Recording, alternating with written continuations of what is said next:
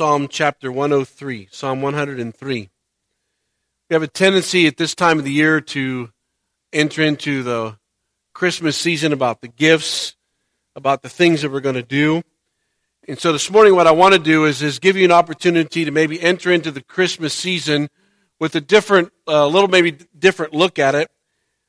Maybe entering into the Christmas season with the word compassion. I realize that most of us, when we think about compassion, we can think about a lot of different things and people and situations and scenarios.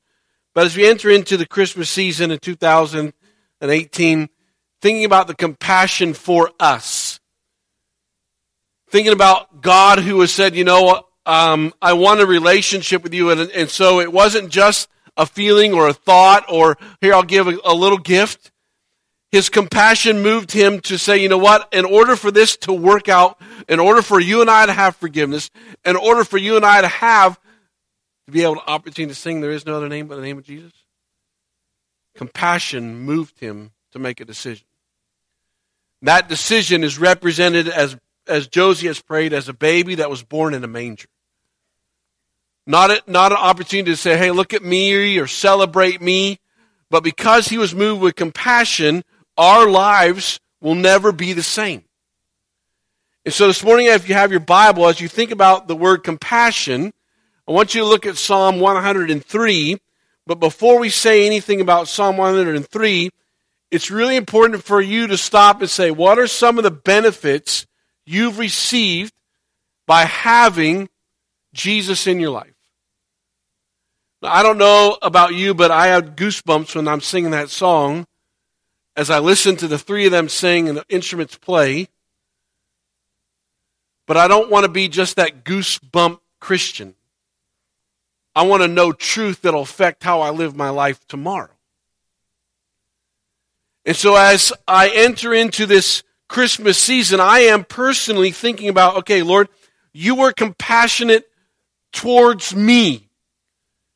And so as I enter into Christmas 2018, I start asking myself, what changes have taken place in my life in this year to make me a more mature person as I enter into this type of Christmas compared to last year? What has Jesus done in my life this year that I see areas where he's changed me? Not that I say, well, check this off. No, there's no power in the name of Patterson. There's no power there. There is power in the name of Jesus. There is hope in that name. But unless you and I pause and say, you know what, thank you for your compassion, we just enter into Christmas and it's just that busy time of the year. Yeah, you're going to eat more food, you're going to see more people, you're going to go a lot of different places, but it's not really going to affect your life. And so as you look at Psalm 103, it's important for us, as you look at Psalm 103, look at verse 2, it says, bless the Lord, O my soul, and forget not all of his benefits. I realize that you're very busy. And so there's a temptation for us to be so busy that we don't stop and say, wow, God, you benefited my life in this area this year. God, I see you here. This is something you are or have done or who you are in my life. We have a tendency to be a little bit forgetful. Probably part of that is our sin nature, thank you, Adam and Eve, that we have a tendency that we just want more. We're never really satisfied. So we forget the last time this happened or this happened or this happened. So I want to pause this morning and remind you that his compassion has led to the benefit of your life. Look how it plays out in Psalm 103. Bless the Lord, all my soul, and forget not all of his benefits. That's a choice. First one, who forgives all your iniquity. This morning as you sit here, forgiveness is not this issue, this issue, this issue. He forgives all your iniquities. That should be a hallelujah somewhere in somebody's heart and soul. I know it is in my life because I know where I was. And where we are now should be, thank you, Jesus. One thing is really important, though, when you think about don't forget all the benefits, is just because Satan brings something back into your mind does not mean that you're not forgiven.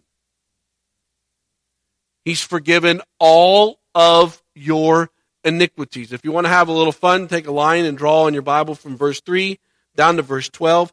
As far as is from the east is from the west, so does he remove our transgressions from us. So when you've been reminded, you need to pause and come back and say, wait a minute. A benefit of the power of the name of Jesus is, guess what? All of my iniquities have been forgiven. Satan, you can remind me. I'm not saying Satan himself reminds me.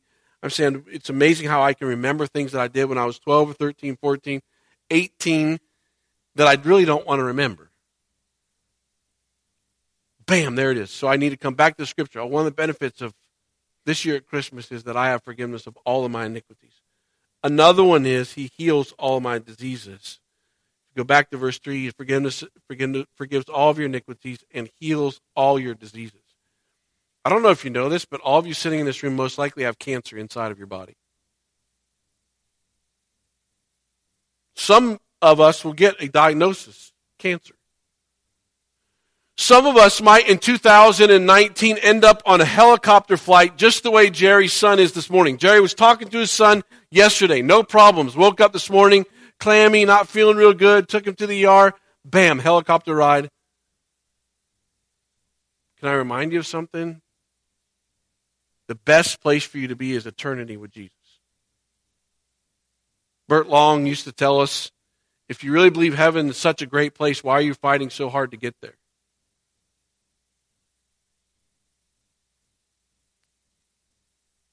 Heaven is something you're really looking forward to. Be thankful for 75 years. Not say, God, wait a minute, I need some more time. God, whatever you want for my life. Whatever time I have left, I know that there might come a time where he says, you know what, I'm not going to heal you of this, I'm going to take you home. That's the best gift I will ever get, is to go home with Jesus. Forever. That's the best gift. Forget not all of his benefits. You go back to Psalm 103. Who redeems your life from the pit. Have you paused as you enter into this season of going and busy and all this stuff and say, you know what, God was compassionate for me. Guess what? I have redemption today. I have been rescued from what I deserve. I deserve to be separated. But I have redemption this morning. I will be with him forever. I should be in hell for eternity. That's where I should be. But God said, nope, I want that one. Bam. Redeemed. He didn't stop with redemption. Look how this goes on. He redeems your life from the pit, and he crowns you with steadfast love and mercy. So not only was I rescued from that pit, I've actually now received the crown. You know what that crown is? His steadfast love and mercy. As you sit here this morning, if there's a time in your life, say, you know what, Jesus, I recognize that I'm a sinner. I'm going to ask for forgiveness. The best gift that could ever be given to me is you sending your son to die on a cross for my sins. I receive that gift. There's never been a time in my life that God has not loved me. And there's never been a time that God says, you know what, you deserve this, but I'm going to give you mercy. I'm pretty sure all of you, when you were younger, you didn't go up to your parents and says, you know what, Mom and Dad, I really need a spanking, so today's the day. And there were times that your parents gave you mercy when they should have given you what for. Probably they should have given you what for, but they couldn't control their temper, so if they would have given you what for, it could have been bad. Or they just didn't know how to handle it. So you said, what? I'm just going to give you mercy. I don't know what to do with you. My Father, who's a compassionate Father, is allowing me to enter into another Christmas season, and he wants me to know that my life has been redeemed. He wants me to know that his love and his steadfast mercy will always be there for me. He's not done yet in Psalm 103. Who satisfies you with good things so that your youth is renewed like the eagles. Can you think back over this year where God just given you a little good gift? Boom, here it is. Just I want to encourage you. For some, it's been marriage. And how God over the years has given you a gift and has blessed you with that gift. Some others, a good gift for you might be Chick-fil-A. I realized that last night. There was a cup outside on the table, had a Chick-fil-A emblem. One of the little people walked past and said, "Wow, you went to Chick-fil-A?" I'm like, "No, I just saved my cup and I just put my ice in and I was drinking a drink and I just set it out here." But to them, Chick-fil-A is a good gift. But for me, it's chocolate ice cream. And we won't talk much longer about that because we're really getting close to lunch. But I really think it's important to see where your compassionate Father stepped in and said, "Hey, here's a good gift for you. I just want you to know that I love you. I just want to satisfy your heart with one more thing so you keep coming back and saying, 'Hey, Dad, I need you today.' May this be the most common place you go for help is the cross. May this be the most common place, the Word of God saying, 'Hey, this is where the hope is. This is what truth is.'" The temptation is to run around here. This person, this. No. It's behind me. How many things has He done this year just for you to say, "Hey, I'm here"? Here's one I thought was really interesting. Take your Bible and go to 1 Peter. 1 Peter chapter 1.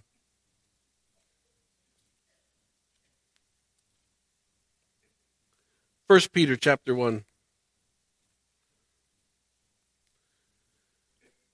Peter's the author, writing to a group of believers that have been exiled. And as I was thinking about God's compassion, I was thinking about these words. And so I was looking at 1 Peter chapter 1. And it says, "Peter, an apostle of Jesus Christ, to those who are elect." So Peter is this apostle because of Jesus Christ. To those who have been chosen, these elect are now exiles. And it gives you where they've been. But I want you to look at verse 2. "According to the foreknowledge of God the Father." Now think about that. If you're Peter's audience and he's writing to you, by the way, I just want you to know you're elect, but because of the foreknowledge of God, I'm going to send you in so many different directions. Your church is going to be persecuted. There's going to be issues. We're going to make it uncomfortable for you, but I just want to remind you, God has planned this. And how many of us sitting in this room today, because the foreknowledge of God to the group that Peter was writing to says, you know what? God wanted to send them out. He didn't want them to be a comfortable, unique family. He put pressure and persecution, which made them move. So Paul or Peter's writing to them saying, your God knows about your situation. Your God is aware of the circumstances that you face. It was planned by Him to spread the gospel. And it's interesting as I think about compassion and think about God always has known about today. There's never been a time that God did not know about today. I don't understand. My brain hurts just thinking about these things. He foreknew this stuff. He knows all that's going to take place in your world. So will you go to the one who knows it all and say, I need to surrender? You foreknew my circumstance. You foreknew the situation. You foreknew what was going to take place. I don't necessarily like it. But I'm not the one who knew. I'm not the one who has the foreknowledge. We're not the ones that are putting the puzzle piece together. He is. Trust Him. Run to Him. May it be a reminder of you as you look at this baby that's born in a manger, as you drive down the road, you might say, wow, the foreknowledge of God. His compassion for me meant that His Son needed to be born in a manger. Here's another one I want you to look at. James chapter 4. So just go back to the left in your Bible. James chapter 4. James is a very practical book, and so as you read through it, it's a good opportunity for you just to think about practical biblical living. James is a great opportunity for that. But I want you to hear James' words. So if I want to be practical in this world, James is going to give you some really good information. Come now, you who say, today or tomorrow we will go into such and such a town and spend a year there and trade and make a profit. Yet, you do not know where tomorrow will bring. What is your life? For are you not a mist that appears for a little time and then vanishes? Instead, you ought to say, if the Lord wills, we will live and do this or that. As it is, you boast in your arrogance. All such boasting is evil. So whoever knows the right thing to do and fails to do it, for him it is sin. Biblical maturity brings you to realize that life is a gift today. You do not own today, and you do not own tomorrow. And what I find really interesting in that little word, those verses, is the word if. If the individuals that James is writing to comes to the realization, guess what? Life is extremely short, and you're not in charge. I used to think that 75 was kind of, I won't say that word because I don't think so anymore. And so this morning as you sit here, your Father's just reminding you of some things. In His compassion, He knows that you have a temptation to live in your ideas and your concepts, and you think in your power. That is not wise biblical living. James would say to you, it's an opportunity for every one of us, if we are willing to say, life is a vapor, it's a mist. I am not in charge, and you're not in charge. But you have to be willing to pause and say, wait a second, it's not me. I don't control my heart rate. I don't control enough oxygen getting in my lungs. So really, as you enter into this chunk of our message, you really need to pause. You really need to spend some time pausing to think about what are some of these benefits. Jesus, what have you done in my life? Because you wanted this relationship with us. And then as you go through this, you really need to think about, okay, God, you foreknew that this was going to take place. Why am I still angry at you for this?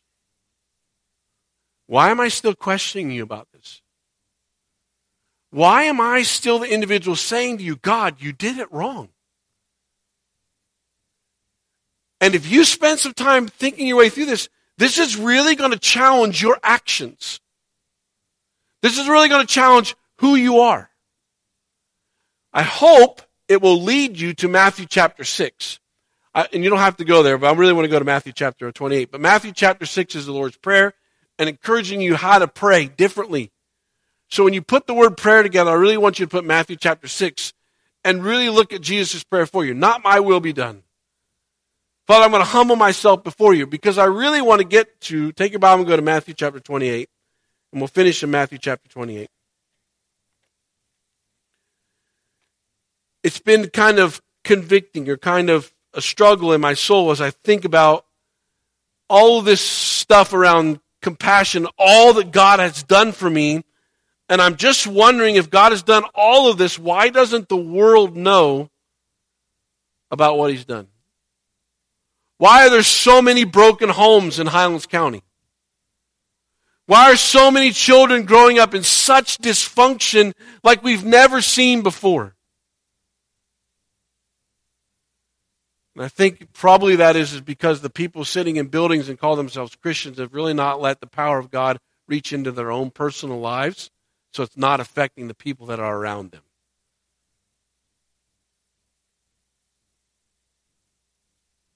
They call themselves Christians, but they're empty because they haven't allowed the compassion of God to really sit inside of who they are. Oh, they're neat people, but there's no power in who they are.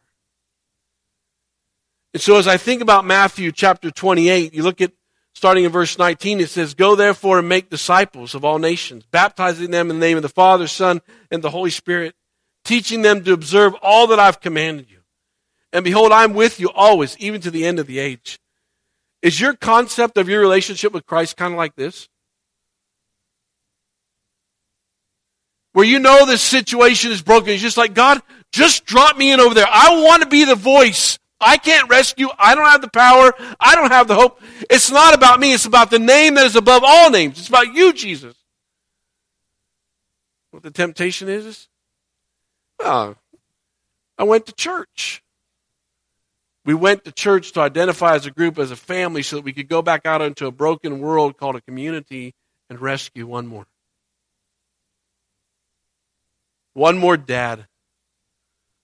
One more little person. One more mom. So that they enter into this season where lights and decorations can be all the distractions, but they really enter into, wow, there was a God who had compassion for me, and He reached down and He rescued me out. I know you see the people. I know you see the brokenness.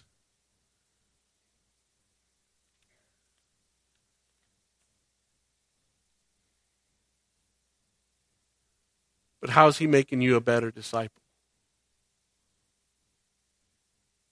Before we go, we have to come to Him and say, okay, I receive this. We have to get to a place in our lives that we say, okay, I surrender. I'm not in charge. I give up. Uncle, it's not about me. Are you there this morning? Are you entering into the Christmas season as a son and daughter saying, Father, just thank you, not give me, give me, give me, give me, give me? What are you learning about Jesus that others can see in your life? That's a disciple. That's a follower of Jesus.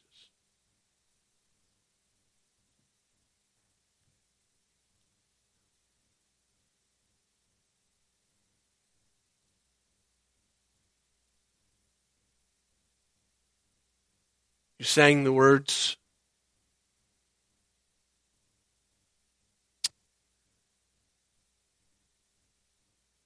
He saved you. The wrath of God has been satisfied. Here in the power of Christ I stand. Is that really true?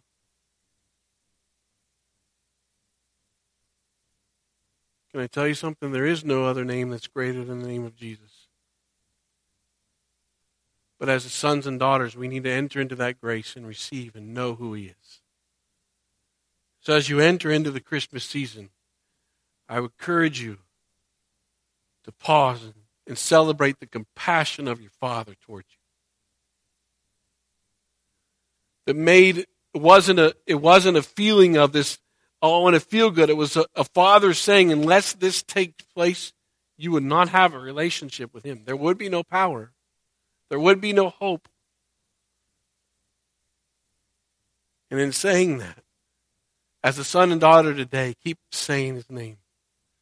Keep asking Him for help. Keep denying that it's anything about you. So, Father, your word is in front of us. And so, kind of as Paul has prayed, now to Him who is able. Father, we can't do anything. But we want to see you work. We want to see families change, not because of anything other than dad and mom saying, Jesus, help me.